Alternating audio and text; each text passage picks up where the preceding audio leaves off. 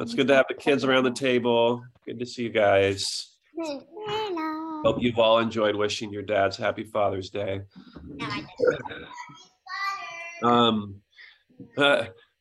I've brought up lots of times when God has me preach a text, he kind of makes me the guinea pig of the text, but I didn't really think it would be that stark and that obvious this week. But he's like, okay, I'm just going to make you sick, and then you're just going to have to deal with that.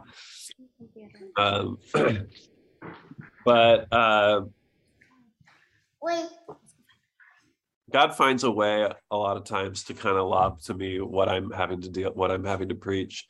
And I usually feel like when he throws me the ball, I don't even know he's throwing it, and I don't even swing. I just totally miss the point until somebody tells me, or until I'm preparing the sermon, and I go, oh, it's that kind of feeling where I just feel like God's like, I've been had. Or in the words of Jerry Seinfeld, Noah, it's like God is catching me off guard, and I'm like, Newman. It's that feeling. But I thought about a few things in this text that I wanted to talk about, and one is James is talking. We're going to talk about prayer today, and we're going to talk about sickness today. And there's some weird things going on in this text between sickness and sin. So I wanted to start with that for a minute before we talk about prayer. And that is that there's two kind of connections here with sin and sickness. There's sickness that can lead to sin, and there's sin that can lead to sickness. So there's sickness that can lead to sin, and there's sin that can lead to sickness. Now, James is not, I'm just going to say right up front, James is not making these causal. It's not like all sickness is a result of sin, right? That's not what he's saying. He's just saying that it is possible for sickness to lead to sin, just as it's possible for sin to lead to sickness. So sickness leading to sin, as the guinea pig who got sick this week, I can testify to the fact that you sin more easily when you get sick, because you're grumpy, because you don't feel good, because you feel like the world is unjust. I don't feel like I did anything to deserve getting sick, and yet here I am sick. And it's just been harder for my whole family for the last 3 days because I'm pretty useless, and I'm a little grumpy, and I am more short with people when I'm sick. And so I've realized that this is a very real thing that James is talking about, that sickness can lead to sin. I realized it when out of nowhere, I came home when I was just starting to get sick, and I thought I was in really good shape. I had been working at the church. I had a decent day, and one of the kids said something, and I just immediately snapped at them. And I was just like, where did that come from? And Megan was like, I haven't seen you do that in a long time. What's going on? And I was like, oh, sickness really can lead to sin. And so when James talks about prayer, and he's talking about the sin and the sickness together, that can be one way that happens. The other way is sin that leads to sickness. I think we can relate to this. Maybe you haven't gotten physically ill lately, but maybe you have a sin in your life that's led to sickness. I can testify to this personally with phrases like worried yourself sick. I don't know if any of you guys have issues with anxiety. I know that a number of us deal with issues around obsessive compulsive anxiety. In our home lately, we've had actually a lot of concern from our kids lately. I think it's the public school COVID protocols, and then just our own sort of exacting as parents, being like, wash your hands, don't get, da, da, da. And I've noticed that they're like, is it okay that I did this? I just did this, is that okay? And I'm like, oh my gosh, I'm creating a family of obsessive compulsive anxious worriers, right? And that can make you sick. Right now, I'm not saying that that's de facto a sin, but what I am saying is that sometimes we know when our anxiety is sinful. There's times when our anxiety is clearly not trusting God, It's clearly taking matters into our own hand. In fact, people pray over us and we reject their prayer because we say, no, I need to know for sure, right? I can't trust. I have to be in control. And so those kinds of sins can actually lead you to sickness. They can trap you. There's another kind of sin that I've observed leads to sickness, which is double-mindedness, right? So trying to play everything at the same time, being two people, right? Being one person to one group of people, being another person to another group of people, not being able to make up your mind for so long that it actually makes you sick can be a form of double-mindedness. And then we know like the more obvious ones are, alcoholism or drug use or sexual immorality or violence or vengeance. These are all like really clear biblical sins that definitely can lead to sickness, whether it's mental sickness or actually it starts to affect your body. Megan and I have been doing a lot of thinking, and she's been doing a lot of work in her study at Portland Rescue Mission around how our actual bodies, like neurochemically, like our actual physiology starts to get suppressed and affected by our thoughts, right? That's why in the Bible we hear, hold your thoughts captive, so again, sin does not always lead to sickness, just as sickness does not always lead to sin, but there is a connection to the two. So then what does James say when he starts off the text? He says, is anyone among you in trouble? Let them pray. Is anyone happy? Let them sing songs of praise. Is anyone among you sick? Let them call the elders of the church to pray over them and anoint them with oil in the name of the Lord. So you can read this and it's just a very obvious takeaway from the text, I think, for me, is that what James is saying here is like, hey, you're upset? Pray. You're happy? Pray. You're sick? Pray. Like, what's the bottom line? Be praying. Like, live your life praying. And I thought it's as if God, Abba Father, is just saying to us all the time, talk to me. Talk to me. In the end of chapter 4 of James, or actually in the passage we read last week, 1 through 12, if you just look in your Bible a little bit earlier, we talked about the patience of the farmer and the prophet.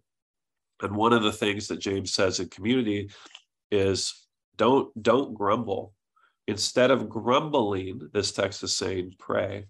Now, what's the difference between grumbling and praying to God? I think grumbling is when you are saying things, deciding that nothing can be done about them. Usually when we grumble, it predisposes that we have no agency, that I've decided that there's nothing else I can do, and that in fact, nothing can be done which will help me. Grumbling is kind of a selfish way of giving up. Right? So we just kind of air our stuff out on everybody because we've decided that nothing can be done anymore. We've decided that no matter what we do, nothing will work out. But prayer is an antidote to grumbling, not in that it will change our circumstances that second, but in that we can admit to ourselves, actually, something can be done. If I talk to God about what's going on in my life, I have to admit that he is all powerful and that there is something he can do. So James, in a way here, is saying, even lift up your grumbling to God. Take it from grumbling to what we biblically call petition. Bring whatever you think can be fixed to the great fixer for all life.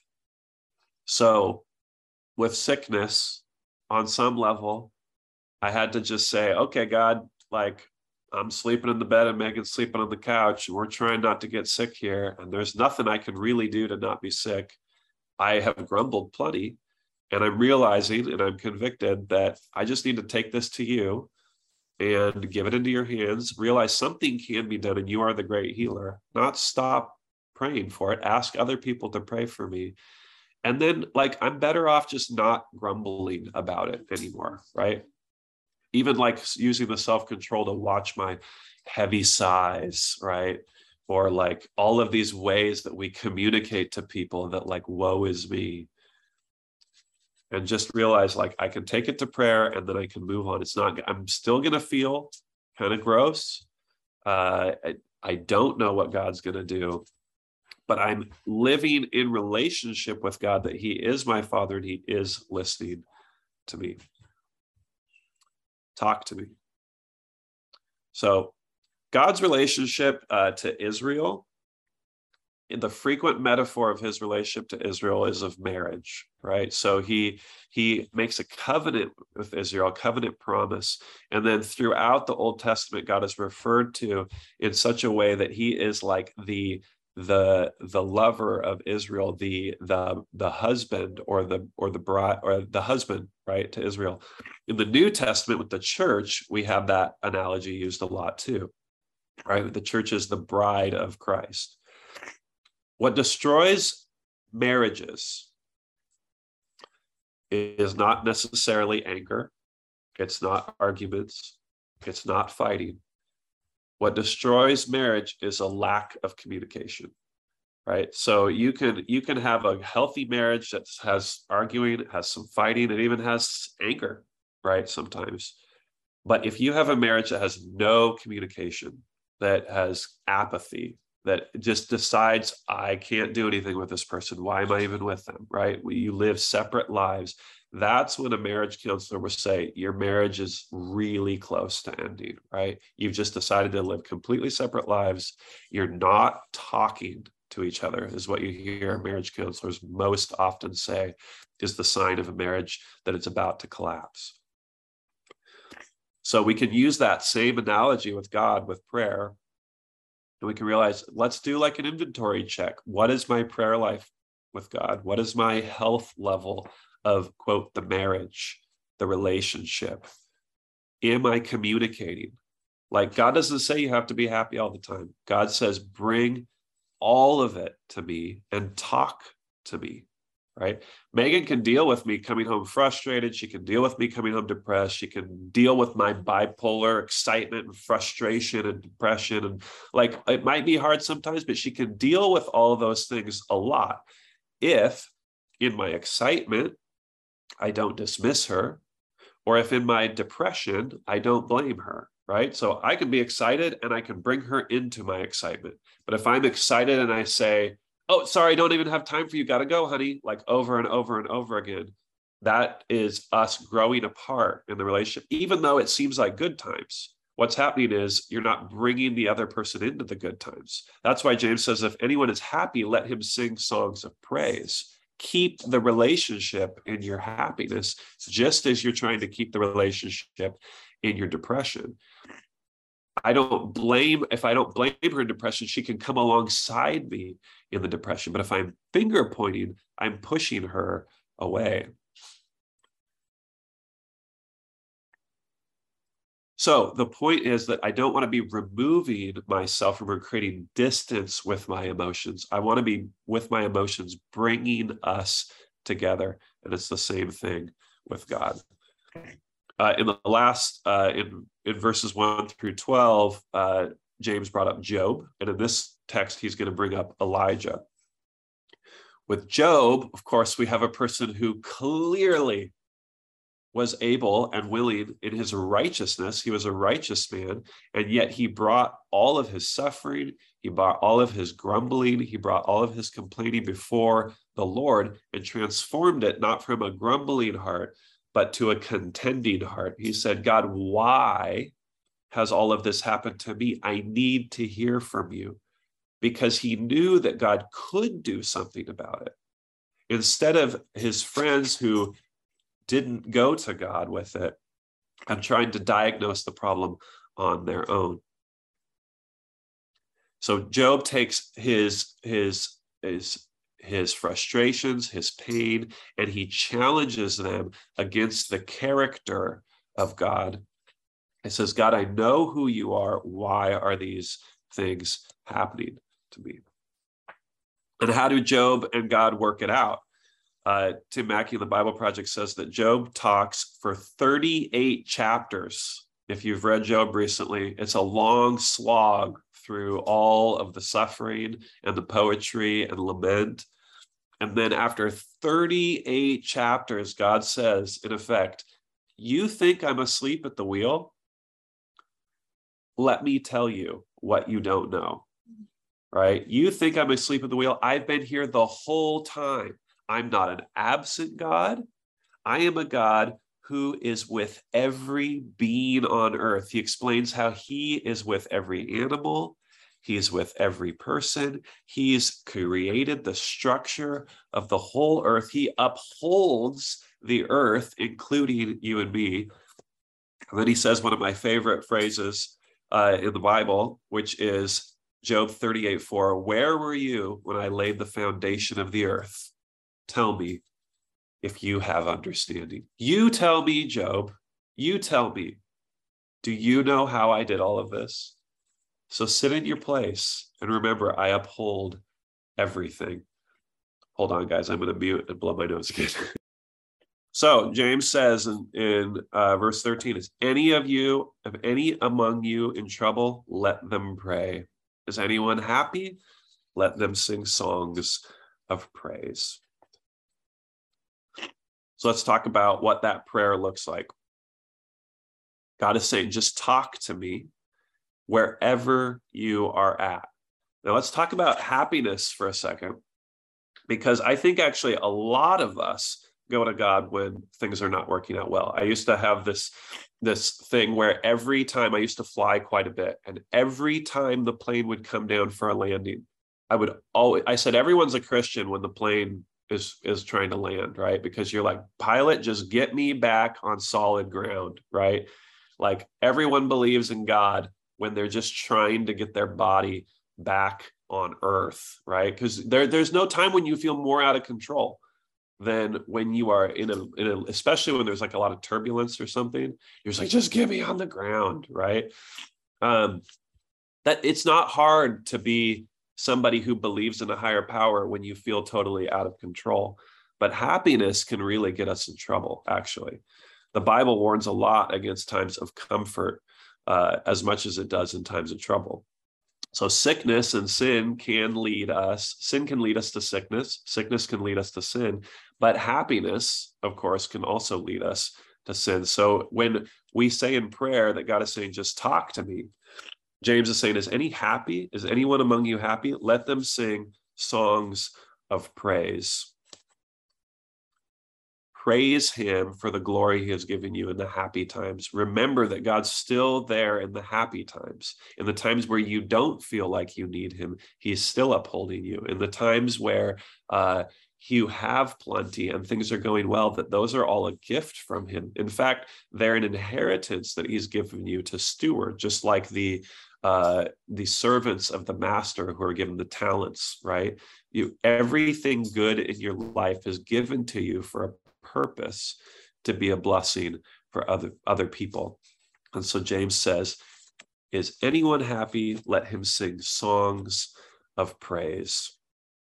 Praise him for the glory he has given you. And when you take your happiness to God in praise, in a way, this helps make us all humble. Because I think it can be easy when things are going really well, or when we got that award, or when we got that raise, or whatever, we go, man, I am really something. Like, finally, I'm getting recognized for what I've always desired people to see about me, right? Or finally, and we can get puffed up with that. And so to always turn that praise upward and to say, I am grateful, God, for the gift of the inheritance that you've given me. How can I steward this? And to sing songs of praise, because songs of praise always have to come out of a place of gratitude. And so whether we're in happiness or in sickness, we're in this relationship with God. And we are opening ourselves up. Anytime we're in prayer, we are opening ourselves up to the reality that God is with us at all times. So when we are not living prayerfully, that means that we have removed and turned our back to a God who is with us. God is not like gone. when we don't feel him, hear him, sense his blessing and prosperity on us. He's there all the time, everywhere, with every being, with every fabric of the universe, as Job shows. Every rock, every mountain, he is upholding all of it. And when we feel alone, our back is turned to God. And what James is saying is turn back. Like, you may still feel really lonely, but feel lonely with God, right? It doesn't take away the fact that, like, we are social beings and need other people, but at least admit that God is with you. And then he says to pray. So what does praying look like? In verses 17 and 18, or sorry, let me back up here. Verses 15, he says, and the prayer offered in faith will make the sick person well. The Lord will raise them up. If they have sinned, they will be forgiven. Therefore, confess your sins to each other and pray for each other so that you may be healed.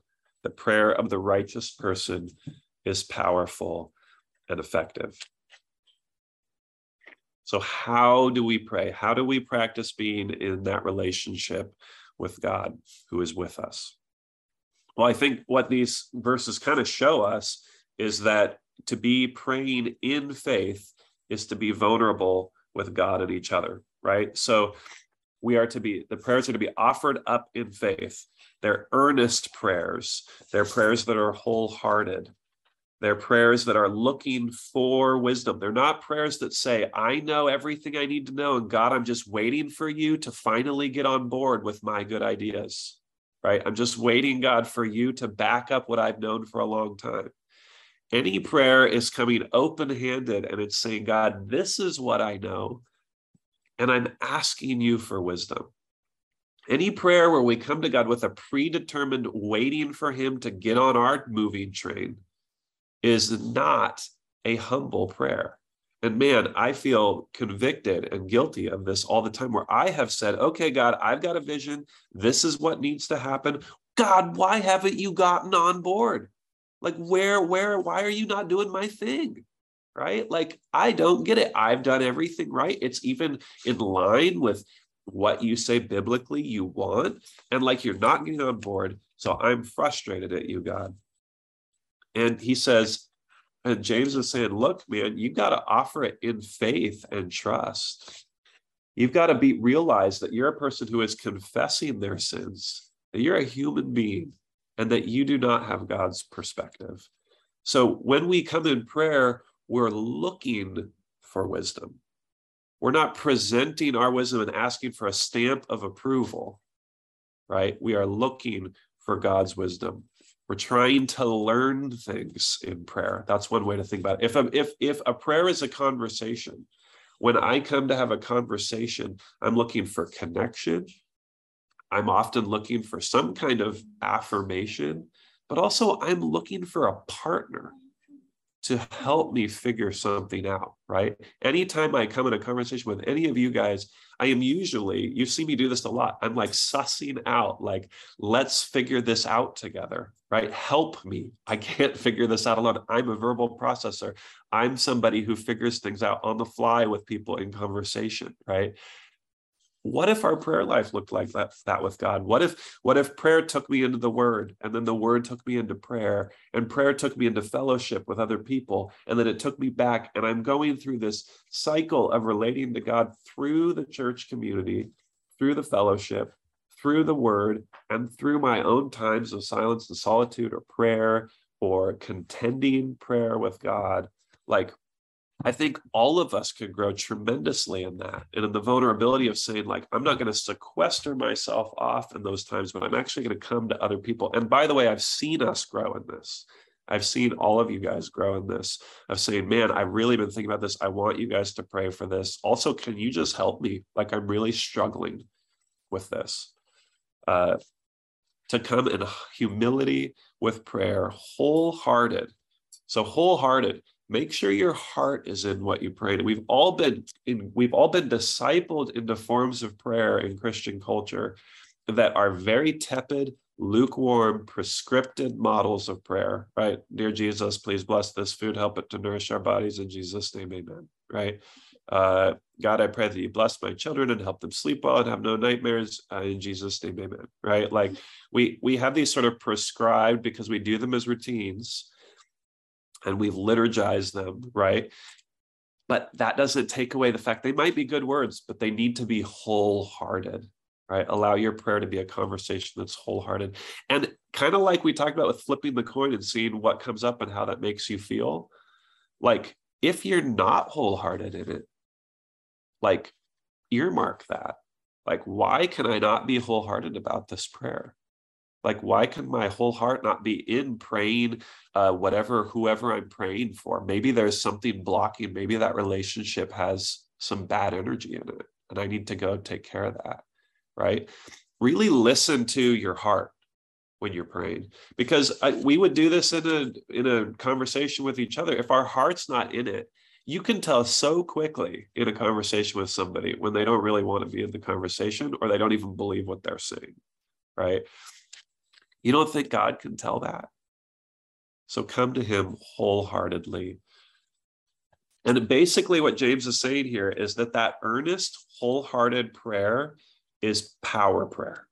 Like that earnest, wholehearted, all in prayer is power prayer. Even if that's contending with God and saying, why, God? Even if that's just going, I have nothing, give me an answer, God. Just make it wholehearted, make it earnest, bold, with the right motivation. Let's look at this, verses 17 through 18. Why does he throw Elijah in here? Okay, he said prayer needs to be offered in faith. A prayer of a righteous person is powerful and effective. We've talked about that. A prayer of somebody who's going to confess their sins to each other and pray for each other. These are all things we've talked about, the nature of prayer. Now, why does he jump to Elijah? Let's read 17 and 18. He says, Elijah was a human being, even as we are. He prayed earnestly that it would not rain, and it did not rain on the land for 3.5 years. Again, he prayed, and the heavens gave rain, and the earth produced crops. Well, let's do a little case study on Elijah for those who aren't familiar with the story of Elijah, or need a little refresher. So Elijah was one of the very few people, probably one of the only ones we're told about, who was in conversation with God at this time in Israel. So this was a really dark time in 1 Kings, the book of 1 Kings, where Israel had some really bad kings. Israel was worshiping other gods. This is God's own people. And that basically in their marriage, they've said, hey, let's make this a polyamorous situation, right? Like, we're not just married to God, we're married to lots of things, right? Let's go ahead and worship these idols we call Baal. And like, we'll worship God too when we need to, but we're worshiping all of these things because we want it all. And Elijah is one of the very few people who's actually in conversation with God. So that's the first thing, right? Here is a man who's in conversation with God with us. He speaks to and hears from God in the actual passage. The king and the queen of Israel at this time are not in relationship with God. And that's crazy, because if you look at the very first kings that were brought into the land of Israel, David is a great example. He was like the closest person to God. The king of Israel was supposed to sort of exemplify this person that was always in relationship with God with us. And so God brings Elijah up, who is in relationship, who is to the God who is with Israel. And what does Elijah do? He prays for famine. He prays for famine for Israel. Why does James use this example? Like, this sounds really awful. Like, is Elijah just spiteful against his own people, against his own country? But Elijah's motivation is important here. And actually, the text reveals his motivation. So, yes, this passage, 17 and 18, is about power and about the power of prayer to change the weather, for instance, and to do all these things. But it's got to come from the right motivation. Elijah's desire is for turning back Israel. 1 Kings 18:37 says, these people, he says, Elijah is so earnest precisely because he wants, quote, these people to know you, that you, O Lord, are God, and that you are turning their hearts back again.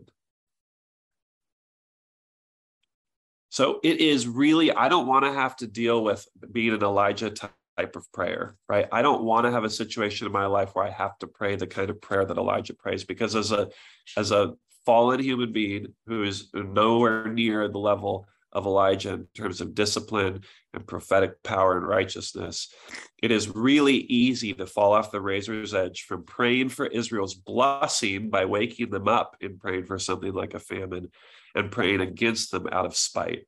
Like, my hat is off to Elijah that he could pray for a famine in a perfect motive, like in a motivation that is saying, I so want them to turn back to God that I will pray for a famine on the land so that these people will wake up and know Jesus again. Not because I want them to get what's coming to them, not because this king is so bad and he needs to die and I want vengeance on him, but because I want goodness again for Israel. And so from the right motivation, with earnestness and boldness, God answers Elijah's prayer, and he just, it's a prayer of absolute power, because it is a prayer that is actually for the hope of Ahab, King Ahab and Jezebel, to turn and come back to God. After the rain comes, if you remember the story, Elijah gets the supernatural strength to run ahead of Ahab's chariots to see if Jezebel has come to her senses. Like, that he prays again for rain, and he goes, okay, now that it's raining, I know this is the time when Jezebel could turn and see that God with us is for us, and turn from the Baals and the idols and come back to God, because she sees the power of her God, her goodness. And so he gets the supernatural strength to run ahead of Ahab's chariots to see. And he comes up, and a messenger is clearly not going to have it. And he like hightails it right up to Jezebel. And then he's like, and turns around and just starts running the other way, because he knows he's going to get killed. He got the answer from the messenger very clearly. They're going to kill him. Nothing has changed. But the reason he's running is because he so believes. He so wants to believe. His motivation is that people would change to know God. And so that should be our prayer in any prayer, to be so earnest and bold and wholehearted that God has the power, even though Portland has not looked different than it's looked for the last 2 years. Today, this morning, when I wake up, I can still pray for God's goodness in this city wholeheartedly and earnestly, and wake up with the expectation that he will do a good work in this city, and he will do it through me. How does that make it more real for us, right? When we've been struck with the malaise of the city and what we've gone through. Maybe even though I've been working at a job that I just don't feel God's hand in. Maybe I've been in a house or with my family and I just can't see God working to make a change. Can I have an Elijah-like prayer that is motivated by earnest, bold motivation that God would bring his people back to him, that he would bring goodness, that he would bring rain, and that it would turn us? Can I actually have that kind of prayer? When I pray for healing, when I pray for healing for Opal this week, when I pray for healing for Ron this week, when I pray for healing for my own family and me this week, can I have that earnest, bold prayer with the right motivation that God is good to save and he is with us? And if it doesn't happen, can I keep going in that prayer? I think that's the huge test. I think that's the huge test. We get all revved up. Like, you're like, oh my gosh, John asked me to pray, and I've got like this energy to do this prayer thing now. And then you get to like Wednesday and you're like, it ain't working. Nothing's changing.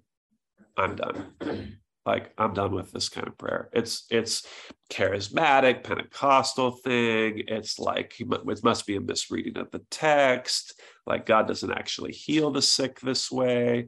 Like, I'll be honest with you. Like, I was reading this and I was like, anointing with oil by the elders. Like, does that still apply? Like, is that a thing I should be doing? And I remember there was some pastors that were part of a group that we were meeting together, and they would go to one of the fellow retired pastors, or I think it might have been a guy in one of their churches that was an elder, and he had cancer. And they would go every month and they would anoint him with oil and pray over him. It was beautiful. It was absolutely beautiful. It's not about whether or not we can decide whether it's effective and it works to motivate whether we do it. That is up to God. And I think that's what's so difficult in our culture is we go, well, I'll take ibuprofen for my headache because it takes my headache away. But if I take ibuprofen and it doesn't take my headache away, I'm done with ibuprofen, right? And we treat prayer the exact same way. We say, if it's not effective today, then that's not a thing I can do prayer with. I've got to do something else to deal with that problem. God is not refuting that you should still take an ibuprofen to get rid of your headache. But he's saying also pray, right? He's saying don't stop praying because you found something to solve your headache. Like, that isn't what this text is about at all. But that's what we do. I think also with the anointing of the prayer, he's saying, like, we live in a body, we have a physical body, and it is a key importance to the expression of our heart to other people. Like, maybe we should, as a church, come to each other to pray at the doorstep and through the screen door at a family that has COVID, to pray over them. Imagine what that could do, just the embodied presence of taking and sacrificing your time. Like, these are beautiful things that James is recommending because they are participating in the relationship with God, and they are participating as a church as an image of what God is already doing with us to each other. Guys, I did not put a clock, so I have no idea where I'm at with time, but I'm on my third point, so I'll wrap up here. All right, I've kind of already edged into this point. If we're motivated by praying for actual healing, whether that's spiritual healing in the case of Elijah and Jezebel, or if in the case of praying for the sick, that is just fundamentally different. We're putting things into the providence of God. We're praying with a wholehearted actual trust and belief. In some ways, by praying that God would restore humanity back to him, whether it's in the simple prayer of praying over an alcoholic and hoping that this time that God will change their trajectory, that God will bring them out of addiction, or whatever it is, when we pray wholeheartedly, basically we're saying this. When we pray, we're saying only God can do it. There's no other thing that can do this. Even if this is my deep-seated spiritual belief. If God upholds all of existence, even if the ibuprofen takes care of my headache, God did that. Even if the ibuprofen takes care of my headache, God did that because he upholds all of existence. That's a fundamentally different way than we think about life. We separate the two, right? We separate all of it. But this text is saying it's all integrated with each other. Give credit to God when that headache goes away, right? Use that as an analogy for your life. What things are you doing that where you're saying, I found cures for this, I don't need to get involved. God only needs to get involved in the really crazy stuff, right? No, give thanks to God for everything that he's doing, every cure that he's bringing, every good thing that he's giving to you.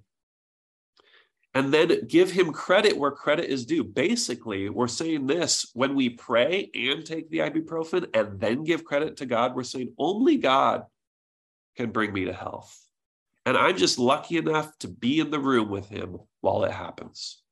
That's a totally different posture of humility than the fast-paced, pop the pill, get it done, go out and do it on my own, because ultimately it comes down to whether I'm strong enough, hard enough, fast enough to live this crazy life and get out on the other side.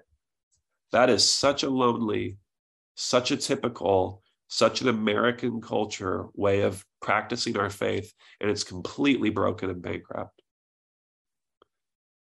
We have to share these things with God, but not just with God. We have to share them with a good God. So this is another place we fall apart in prayer. We say, okay, John, I'm doing the prayer stuff.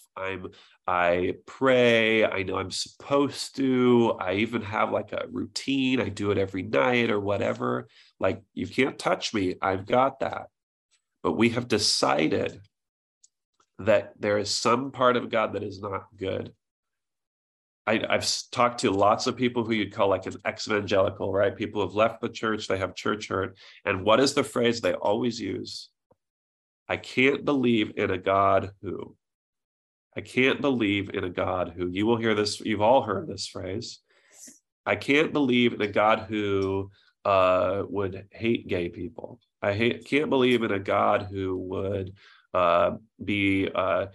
want to have pro-life, but then condemn all these lives of people in the margins, these mothers who were abused. I can't believe in a God who would want to put that on them and have them raise this kid. I can't believe in a God who in the Old Testament had Israel kill all of these people, right? Like, they have all these little narratives of all the bad press that they've compiled about God.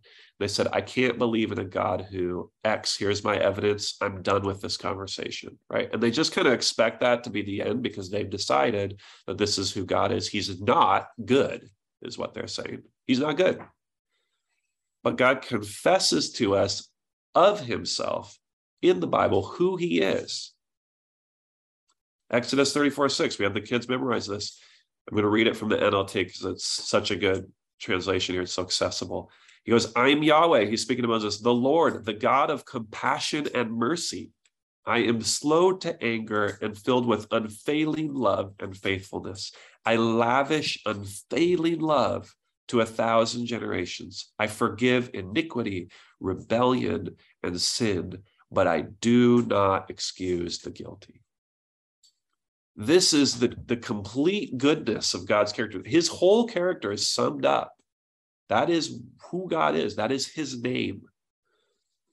And we need to realize that every time we pray, we have to reconcile the facts with the truth. We have to reconcile the reality on the ground as we can see it with who God actually says he is. And we have to say, God, in spite of all these things that are happening, I can believe in a God who is the God of Exodus 34:6. I profess that I believe in that God, and I challenge everything that's happening against a God who is that. Then I can come toe to toe with the church, with people who have said they're on God's side, but actually aren't on God's side. So I can come toe to toe with the church who said, I'm pro-life, but does not care for hurting mothers, and instead just pickets outside an abortion clinic, and it then says, I've done my part. That is not the church. The church has to have a much more holistic sense of what it means to be pro-life. That's just one example, right? God, okay, I can't even get into this, but let's get into homosexuality just for 1 second, right? Okay, Paul talks about this, and he says, this is a sin.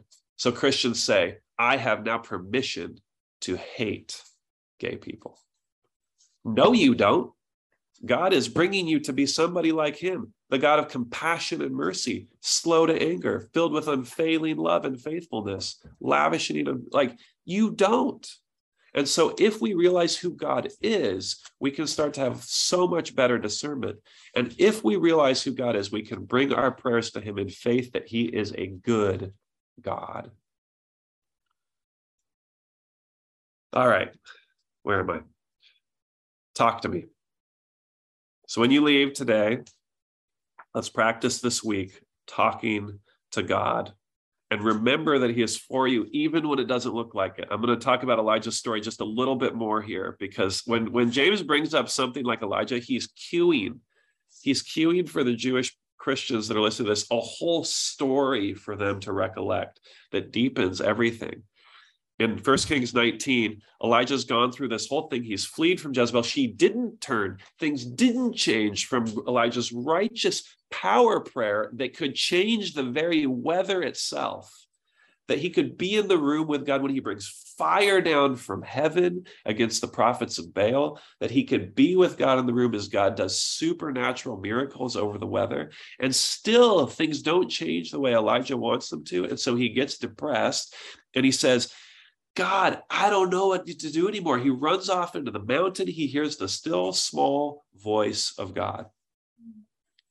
The still small voice of God. And then he comes off the mountain and he says to God, I have been very jealous for the Lord, the God of hosts, for the people of Israel have forsaken your covenant, thrown down your altars, and killed your prophet with the sword. And even I only am left, and they seek my life to take it away. This is like major woe is me. This is major how a lot of us feel when we come to prayer and God has not answered our prayers for days and days, for months and months, for years and years, for decades. And we say, I feel like not even praying today, God. And the Lord says to Elijah, go, return on your way to the wilderness of Damascus, and when you arrive, you shall anoint Hazael to be king over Syria, and Jehu the son of Nimshi you shall anoint to be king over Israel, and Elisha the son of Shaphat, and Abel Meloah, and you shall anoint the prophet in your place. And the one who escapes from the sword of Hazael shall put Jehu to death, and the one who escapes from the sword of Jehu shall Elijah put to death. Yet I will leave 7,000 in Israel, all the knees that have bowed to Baal, and every mouth that has not kissed him. Now, what does any of that mean? Just kind of pick up the energy, the inertia that God's communicating. Nothing happening, nothing changing, no turning happening in Israel. And then suddenly, like it all comes out. Suddenly, after sitting with the still small voice for what seems like an eternity, God does bring tremendous change. He brings vision. He brings things that will happen. He brings particulars. This is like super particular. Go change who's going to be king of the country. Go anoint a successor for you. And guess what? You're not alone, Elijah. There's 7,000 people. Like, this is tremendous. And this is the hope that God brings for us as Christians. And it opens us up to something that is so important, which is to be praying as part of a community. Don't silo ourselves off into saying, I'm the last righteous person. I'm the only one after your heart, God. My vision is the only vision, and it needs to be my way. Why haven't you done it yet, God? Instead, come into community and seek wholeness for yourself and community, because God's message to Elijah is, dude, stop it. You're not alone. You are not alone in this. And I have an answer for you. Don't suffer in silence. So I ran out of time, but we have a lot that I could still talk about here with how we intervene with each other. Maybe we'll do some of this in our cohorts. I do want to just look at a couple things. As we're praying, let's not draw away from the sick. One of the big takeaways from this passage is that what happens when people are sick? People come to pray for them. Culture is basically says, don't give time for the weak because they don't advance you. They don't help you get where you want to go, right? But we as a church need to come to the sick, to the hurting, to the people on the margins and give them our time. I've seen us do this in tremendous ways. I think that we're doing really good on this. It's encouraging. Go to the sick in person. Intercessory prayer. If we're not, be praying more as intercessors, the righteous on behalf of the sick and the hurting and the sinful. This is a prayer that says the righteous prayer is powerful and effective, even for the unrighteous.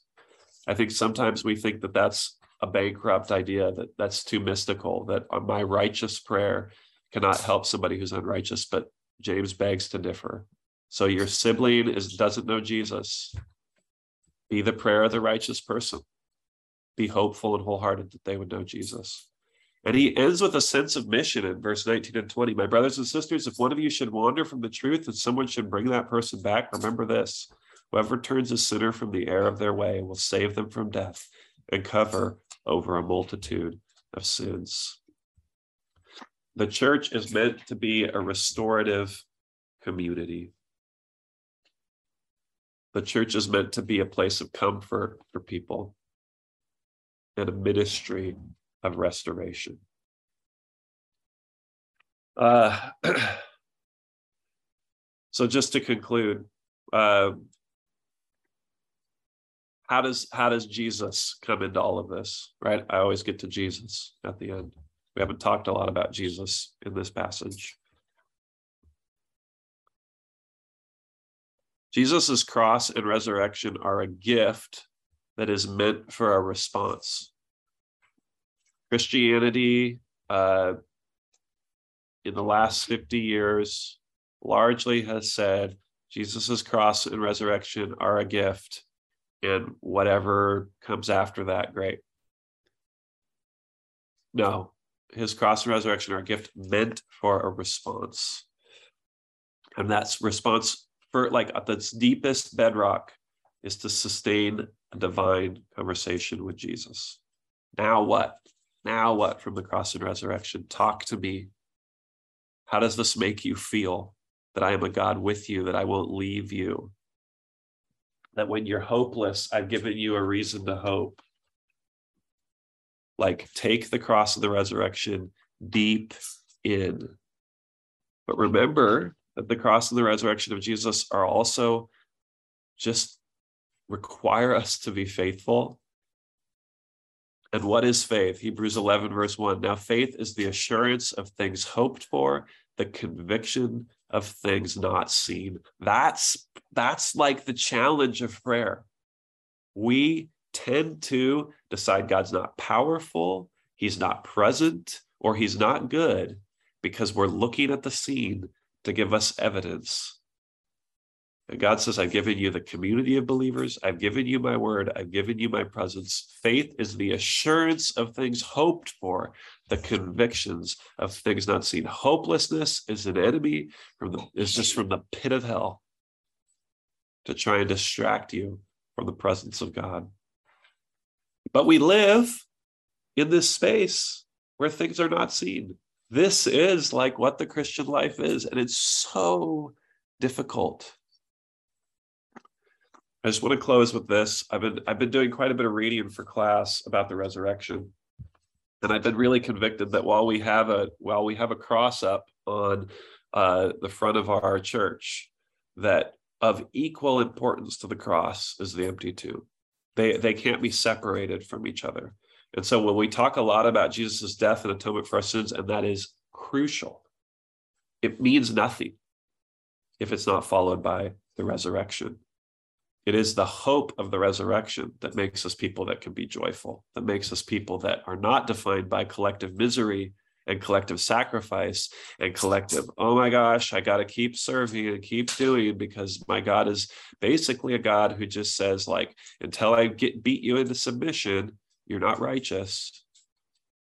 No, we have a God who resurrected Jesus Christ from the grave and promises to do the same for us. And that puts us into what John Calvin calls a custody of hope.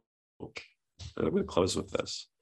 He writes this: though Christ offers us in the gospel a plenitude of spiritual blessings, yet the enjoyment of them always lies hidden under the custody of hope, till we are divested of our corruptible body and transfigured into the glory of him who is our first fruits, our forerunner.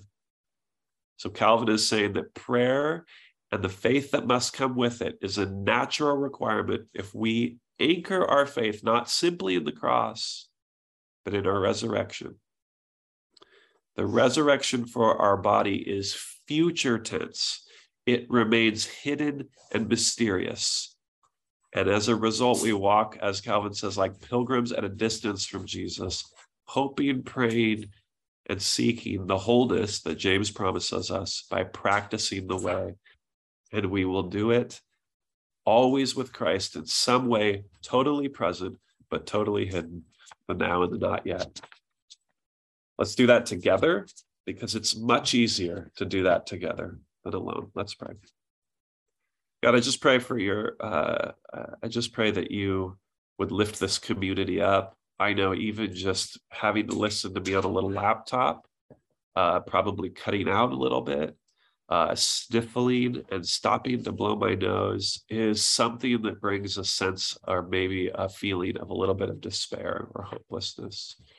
It's not what you want. It's not your vision for how you want us to be together. So God, I just pray that you would give us the hope and the resurrection for each other. Pray that you would fight against the tendrils of despair that have entered each of our minds for very different reasons.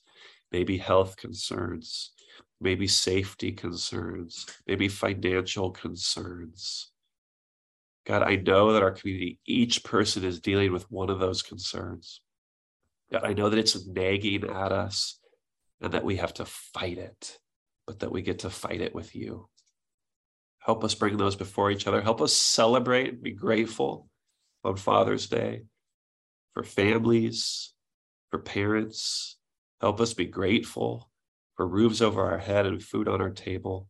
Help us be grateful for good company, for beautiful rain that brings greenness. God, help us practice gratitude and lift up our happiness and praise to you in Jesus' name. Amen.